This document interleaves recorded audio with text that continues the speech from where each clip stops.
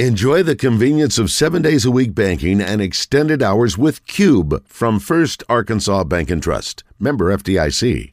Paul Finebaum here at the Little Rock Touchdown Club, courtesy of our friends at Arkansas Urology, ladies and gentlemen. 2012, that year we had Howard Snellenberger, Jeff Long, Gus Malzahn, Mike Slive, John Robinson, and John L. Smith speak. The year before that, or the time before that, you came 2006, Barry Switzer, Ken Hatfield, James Street, Jimmy Sexton, and Pat Dye. So you've been on some good lineups, and we appreciate you coming back because you've had a chance to be at other touchdown clubs around the country, and you said this has a little bit different feel to it. It does, for a lot of reasons. Lunsford, great to see you.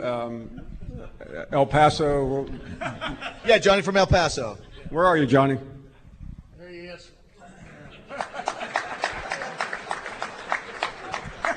Afraid to say anything. You're bigger than you were the last time I saw you. But I'll get this out of the way. I mean, there are a lot of really good clubs in the country, but this is now considered the best touchdown club in America. Wow. I'll take that. And John's here, and I think he's very interested in what you guys are doing. And I was talking to my old friend, Mr. Henry, a minute ago, and you get the credit because David Basil really is the reason why this club is nationally known. And I know, I know you're too humble to say that, but I saw your mother beforehand, and she told me to say it. Yes, very nice. Yes, that's exactly right. You know, one of the things I've been doing is for all of our speakers have been reading books. Oh. So Sully showed the Michigan book, 303 Reasons to Hate Michigan. I hate Michigan, and you should too.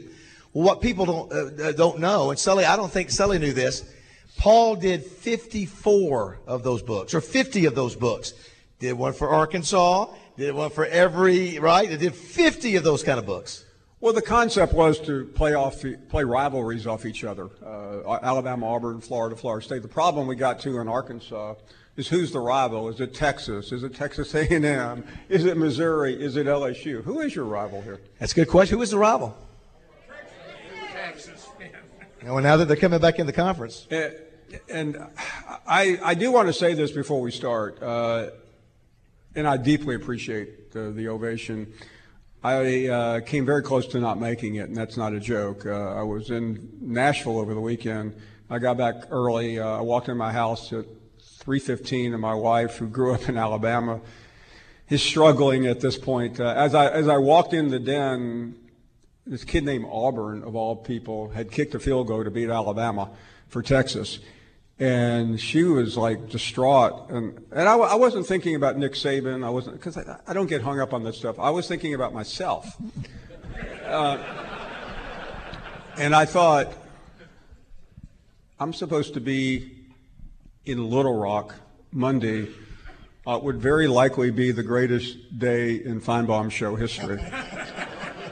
So I said that. I mean, I'm watching, and finally and I'm thinking I need to find a replacement very quickly if I don't make, because that's the proper thing to do. So I started going through my phone, and I was texting this guy literally as Alabama marched down the field, and so I never had to send Scott Frost a text.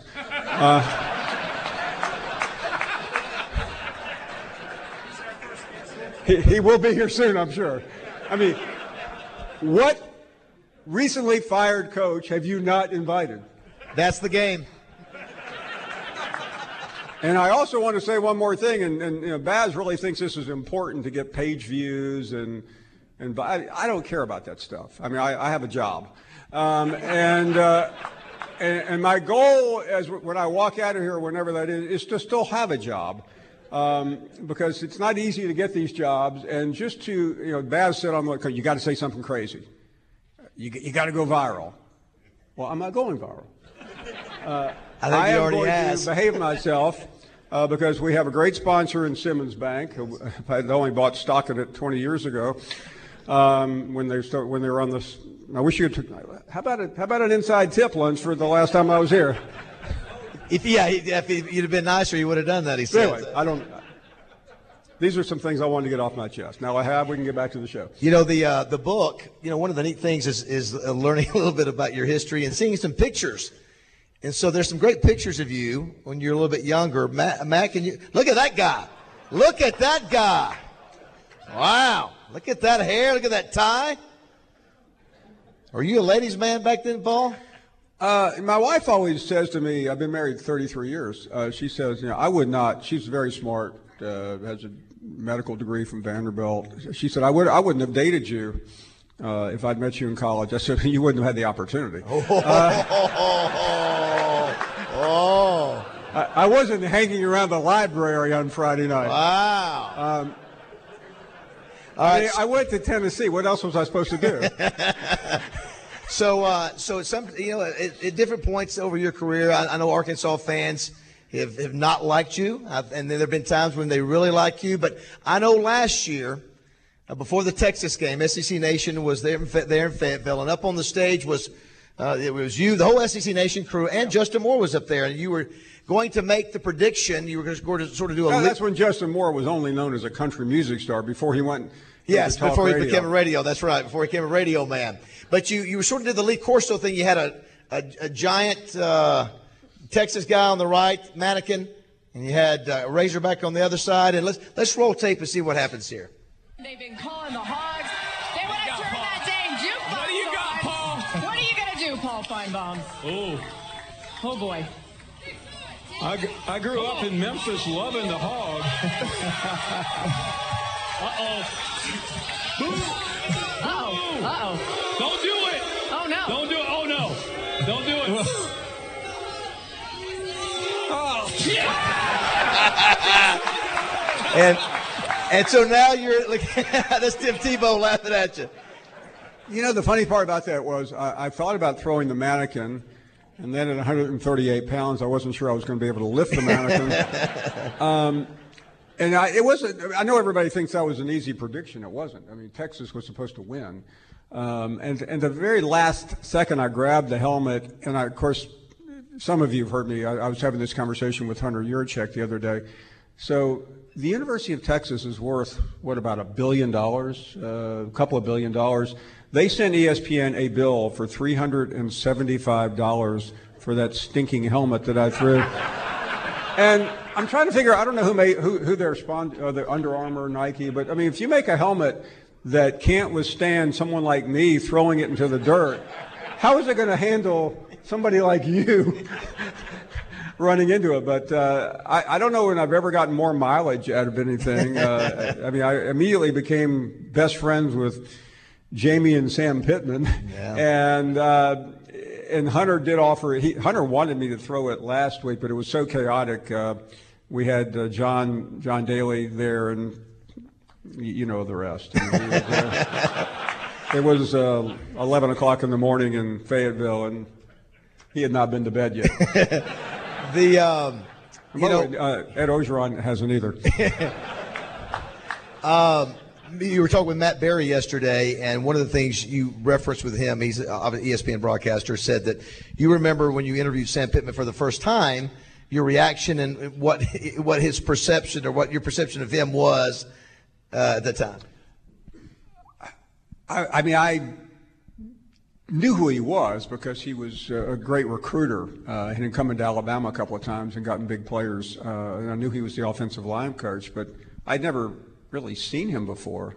And once I saw his picture, I who in the world? How did they hire this guy?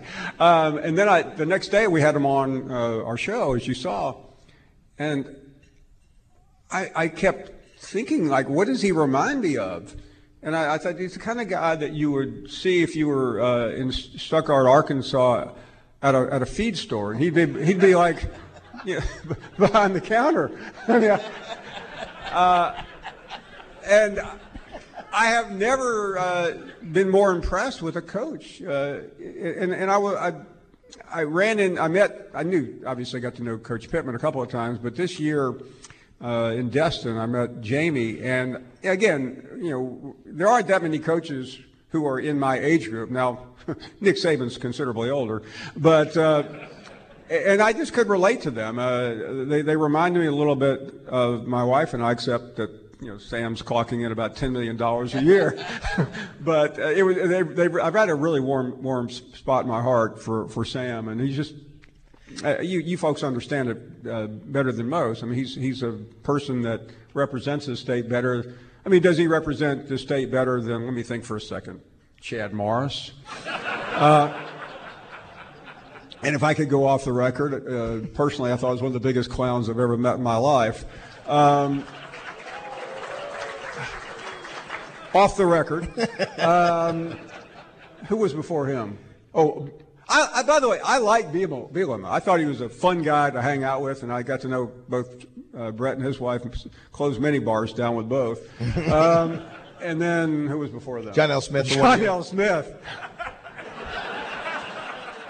A bigger comedian I've never met. And then I resent. Who was the one that was it? You that made fun of Bobby Petrino? Yes.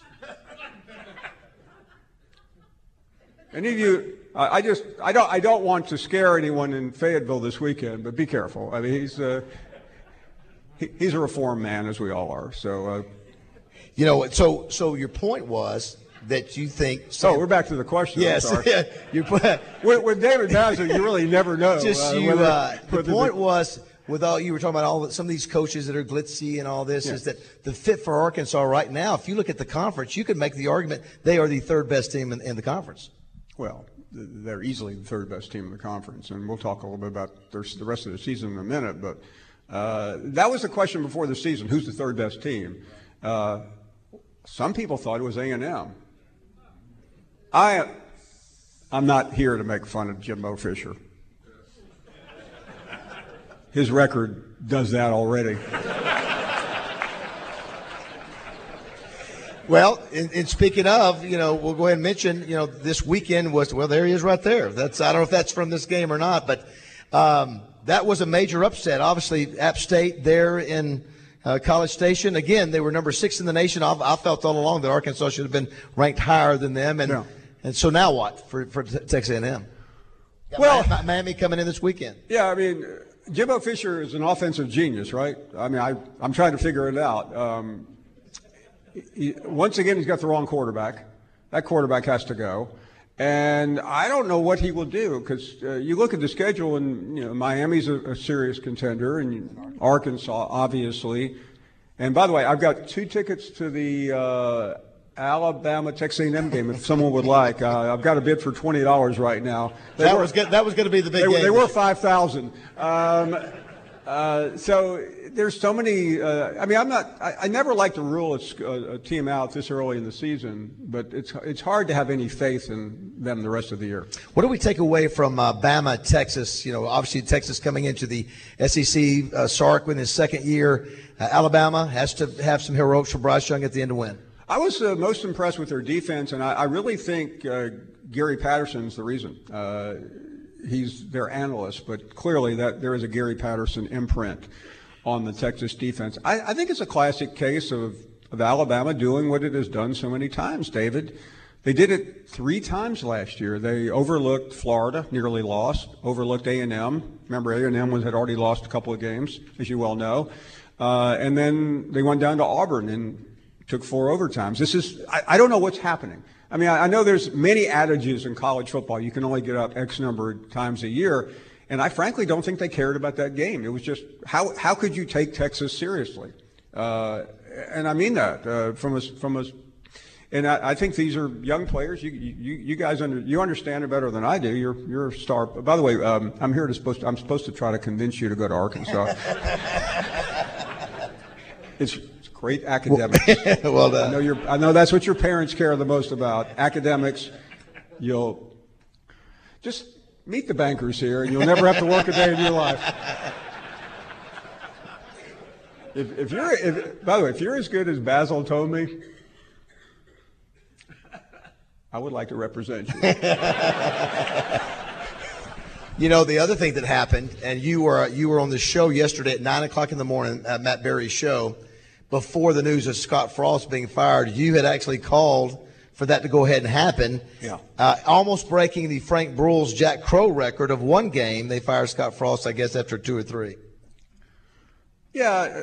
I've gotten to become really good friends with Jack. I knew Jack at Auburn when he was Bo Jackson's coach, and I once said to Jack, I said, "Did you know that Bo Jackson could catch footballs?" He never threw the Bo like the entire 4 years Bo was there, but I think that's what you have to do nowadays. You just don't sit around and let this and prolong the inevitable. When it becomes obvious, and yeah, they could have saved $15 million or whatever, but that doesn't matter. I mean, $15 million in college football nowadays, nobody should be retained for that. And it was a stupid decision to bring him back, but nobody ever said Trev Alberts was a smart athletic director. We were talking about Frank Broyles. Got a picture of Coach here. Obviously, you grew up in Memphis. Obviously went to Tennessee, very familiar with the history of Frank Broyles. Just some thoughts on him. Yeah, I'll echo what almost anybody in this room who knew Coach Broyles would say, that in my youth he was one of the greatest figures. And as a young person across the Mississippi River watching the game in December 1969, I still remember it vividly. I was pulling for Arkansas, and it was just something that it was just bitter to watch. But what I admired the most about people like Frank Broyles and Darrell Royal and people of that era was the collegiality. I mean, they were genuine friends, as many of you who knew Coach Broyles. And today it's so different. And then I had the opportunity to cover the greatest Arkansan of them all, Paul Bryant. I'm one of the last remaining people. It's amazing to be the youngest covering Coach Bryant, and now I'm one of the last people still around Alabama. Well, you can relate to this. To have covered Coach Bryant for a couple of years and to hear the stories about him growing up in Arkansas. Matter of fact, this picture here, Paul is the one in the beard leaning over. It's almost. And I would imagine that was. By the way, that young guy on the left is the son of the guy on the right who was my boss. So that's why he was in this picture. So this was probably right at the end here. This was the day of his final game in Memphis at the Rivermont Hotel. A group of us. The guy next to me, the white-haired guy. I was not invited to meet Coach Bryant, but Bill wanted to stick around and drink with Coach Bryant, so he brought me along to take notes and go write the story. But I mean, there was nothing like Paul Bryant, and I don't want to get too deep into the comparisons to Nick Saban, because this is being disseminated worldwide here. And I would like to have Coach Saban speak to me one more time in my life. But in many ways, they're really, from a coaching standpoint, there's great comparisons. And I was never sure to be able to.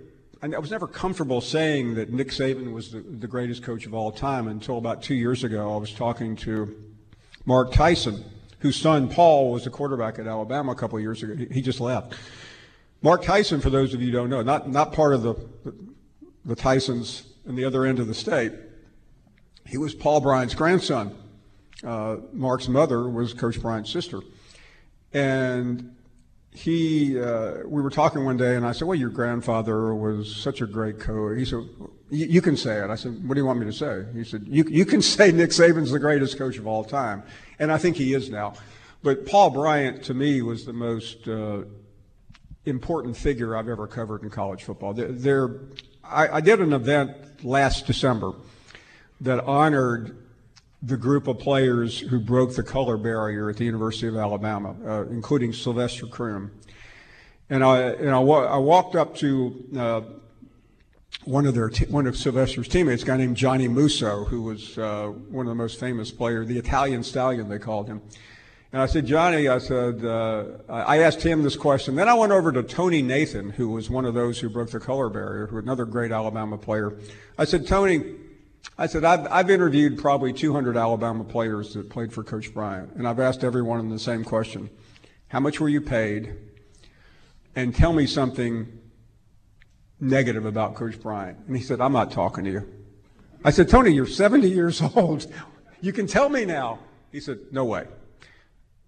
I have never spoken to a former Bryant player, publicly or especially privately, who has to this day said a negative thing about this man. They are still scared to death that Brian is going to reach out from that grave at Elmwood and squeeze and strangle them. And I told this group that night, so I'll tell you. I said, I've never found anybody. I said, I was in Birmingham. I could drive 58 miles down the road, and I kid you not, I could find 15 Alabama players on this current team that would probably privately tell me something about Nick Saban that was unflattering. And I don't mean that like he's a bad coach. It just, maybe he's difficult, or who knows what. You can't get a Bryant player to say anything, David. You know what it's like. You played for a legend, and some semi-legend in Lou Holtz. But it's that those days are over. You don't have the Darryl Worrells. You don't have the Bob Devaney's and the Tom Osbornes and the Paul Bryants. And you just have a bunch of coaches who, let's be honest, are mercenaries. It's one of the things great about Paul is that you're talking about Wally. I have a lot of respect for those of you that are in the electronic media business that you also started your career as a print journalist. I mean, and that's where you got your degree in political science. And it's amazing to me, Paul, that you show this picture, number 11, if you could, Matt. So this is the SEC Nation.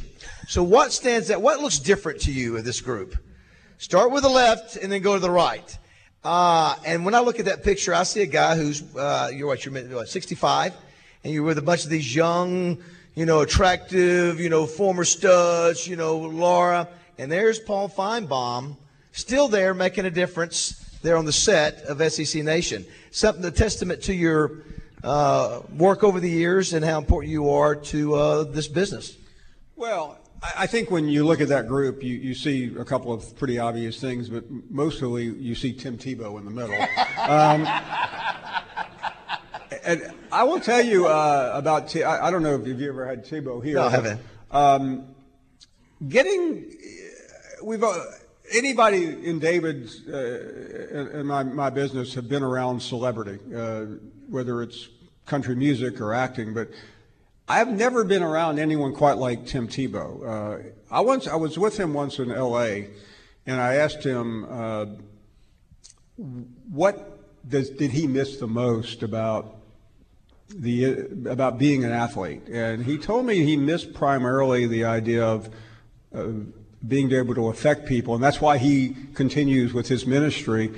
And he told me a story once. I don't know if you remember. I think it was the 2012 Super Bowl, and I promise you I'm not getting political here. I'm just telling you what he told me.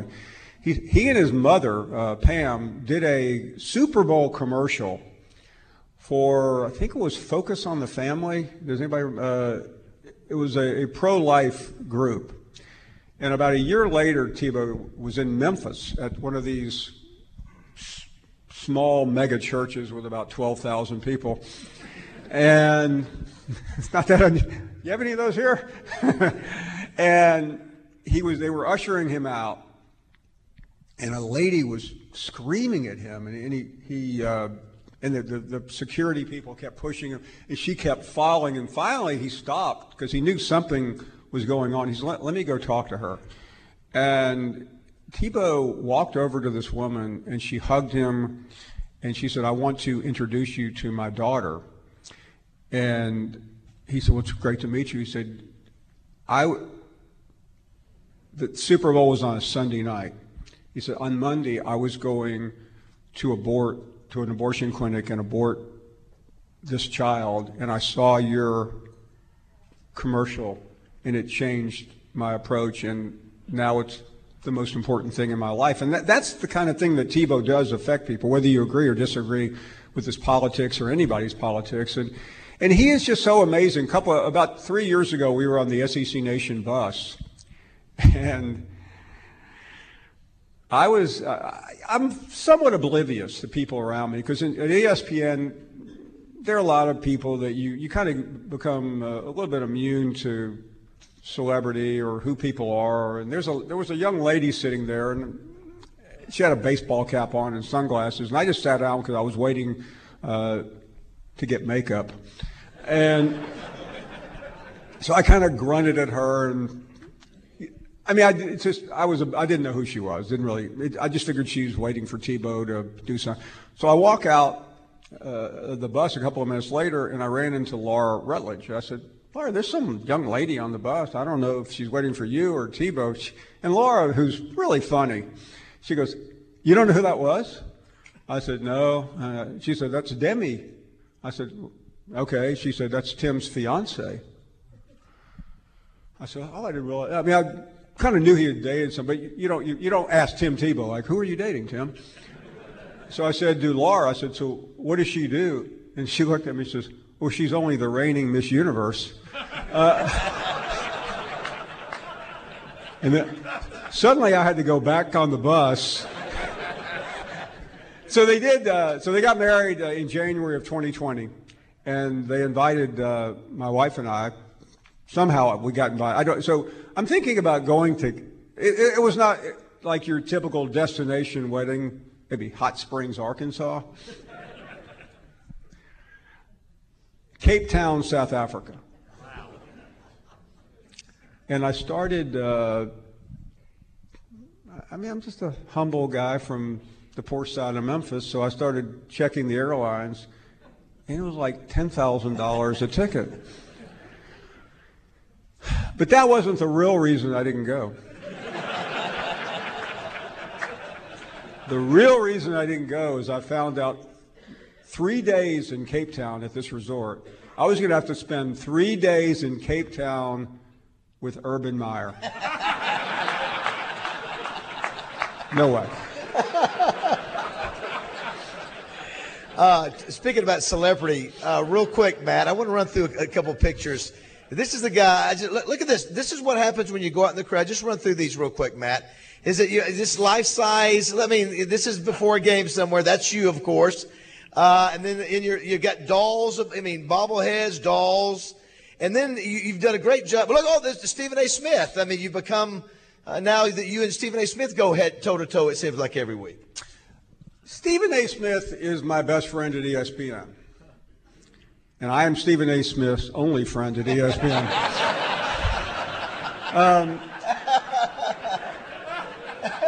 I kid you not. He is. There's no way I can convince you of this, so I'll give it a shot. He is one of the most interesting people. I used to do a couple of days a week in New York. Some of you may remember. And he would have lunch every day in his little office, and he'd call me in, and I would sit there and listen to Stephen A. Smith, and you would think he was an entry-level employee, because nobody respects me, and nobody gives me the, and now he's making $12 million a year, and I'm still, working weekends and to try to earn extra money. It's just, but yeah, I don't know what to make out of him. I was arguing with him last week about, he was convinced that Texas was going to put Alabama was going to put a beat down on Texas, and he was calling out. Can we ever talk about the University of Texas without mentioning Matthew McConaughey? Is he the only famous person that ever went to the University of Texas? I'm not even sure he went to the University of Texas. But anyway, but Stephen A. Give him a chance. He's an aspiring young guy trying to make it in this world. Now, one of the things you have to do, you talk about being it is a pretty cool thing, the fact that you covered Paul Bear Bryant and you've covered Nick Saban.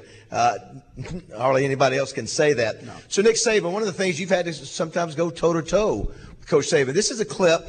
This is before the clip, but this was from, I think it was SEC Media Days, yeah. Paul, when one of his players had, I guess, been pulled over for possession. And watch Paul and Nick Saban go toe-to-toe here. Just about a minute and a half clip, or a minute clip. A lot of people, that's a very bad look for your program, that you're working out internally but not suspending them publicly for an important game against Southern Cal. How do you answer those critics? Well, I don't really care to answer the critics because I'm going to do what's right for the players. And if the players really did anything that wrong, they would have got charged with something. All right, so just because they got arrested, that's debatable if you listen to what the district attorney said in his simply unintelligent response. Didn't say what all was. Like, there were 4 people in the car. Why did the 2 football players get arrested and the other guys not get arrested? All right, there's no law about concealed weapons in Louisiana. Is that right, Marcus? You're from Louisiana. All right, so why did they search the car just because there was a gun on the seat? Do you think they were persecuting the football? I don't. There's just a lot of questions there that are reasons that there weren't charges brought against these guys. Now, we're going to do now, do we condone the behavior? No. But you're innocent until proven guilty in this country, regardless of whether you get convicted in the media or not, which is what you're doing to these players. I'm not convicting anyone. I'm just asking you why you are not going to suspend Cam Robinson for the Southern Because I'm not going to convict him in the public. And you said that I was going to get criticized by you and the public and the media because I'm not going to suspend him. And I don't really care about that. It's the end of the conversation.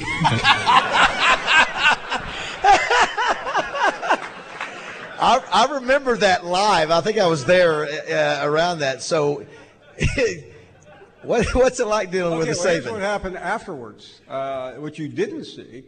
I think John saw it. He was right behind it with a camera, or it was one of his guys. So the segment ends, and he jumps up, and there's picture. He is cursing and swearing and just like with his finger. And they finally had to escort him because so that ends. And a couple of minutes later, about an hour, 20 minutes later, 30 minutes later, maybe closer to an hour, I'm walking through to go to the washroom, and he's coming out, and he starts all over again. He said, "You don't know what you're talking about. You know," I mean, he's just screaming and hollering and cursing. And finally, I mean, as this is happening, a couple of minutes later, I started to realize that was on national television. It's going viral. I'm getting texts from Colin Cowherd and Jim Rome saying, way to stand up to him. I'm getting criticism from all the local Bama bubbas. So fine, I mean, but I really I felt like I had a legitimate question. And then 30 minutes later, my phone starts ringing and it's Nick Saban. And I'm saying, screw him. I'm not talking to him. He's now berated me on national television. He's berated me afterwards. He's now berated me coming out of the men's room. What in the world? What left is there to say? So phone rings a couple of times, and finally my producer comes over and says, "Saban's trying to get a hold of you." I said, "I don't care." Finally, my bosses walk over to me and said, "Do you realize you have infringed our relationship with Nick Saban?" I'm like, at that point, I didn't care to ever hear Nick Saban's name again. So another one came over, a little more senior, and said, I understand he's trying to call you. It really wouldn't be a bad idea if you talked to him, okay? So finally, I take the call. So what's happening is Saban got in his car with his publicity guy and started realizing how crazy the reaction was and how he had acted. So I said, "Hello." He said, hey, Paul. I said, "Coach?" He goes, "Do you think, what would you have done? What would you have done?" Most people would have said, "Listen, I didn't mean to attack you 3 times." Saban's reaction was, "Listen, buddy, I hope you don't think I'm mad at you."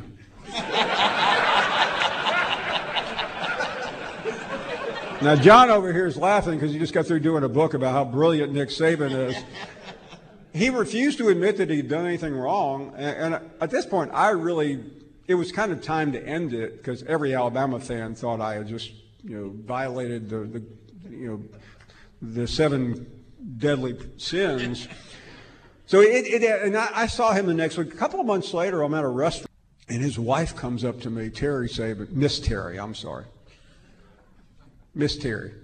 and she says, "You don't realize how good that was for you and how good it was for Nick. Nick got to stand up for his players, and that's really what he's about.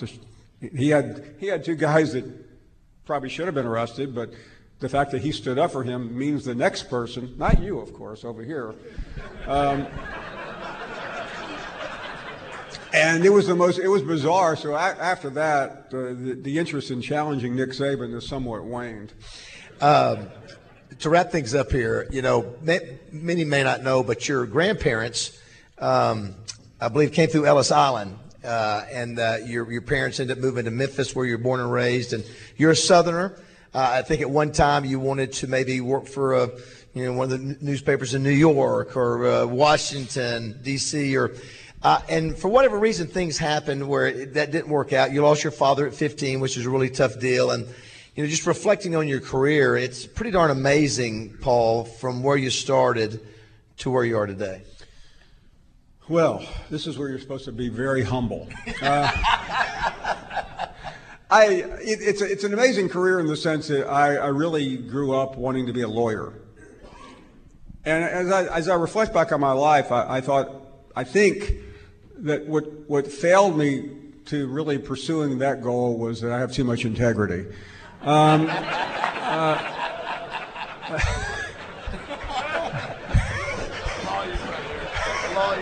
you a lawyer? All these lawyers. What type of lawyer are you?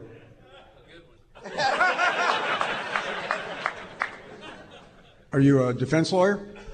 Yes. Good. Because I've had enough of plaintiff lawyers in my life. I think they all should be shot. But I mean, it's been. I really don't know how to answer that because very little in my career has been planned or predicted. But I do feel very fortunate and blessed to have, number one, married a wonderful person who has stuck with me for 33 years. I think she has been really the key ingredient to everything I've done. And I cringe when I go back and look at some of the things that I used to write. I used to be a writer, and Wally can relate to this. Back in the day, there really wasn't this line. There was just no line of demarcation. I mean, I was the first person in Alabama to speak the truth. I had a friend of Coach Bryant's once came up to me, and I was 30 years old and very full of myself, I might add. And I said to him, his name was John Forney. He was the broadcaster for the University of Alabama. I said, John, what do you think Coach Bryant would have done with somebody like me? He said, oh, Paul, that would have been simple. He said, you'd have been at the bottom of the Tuscaloosa River.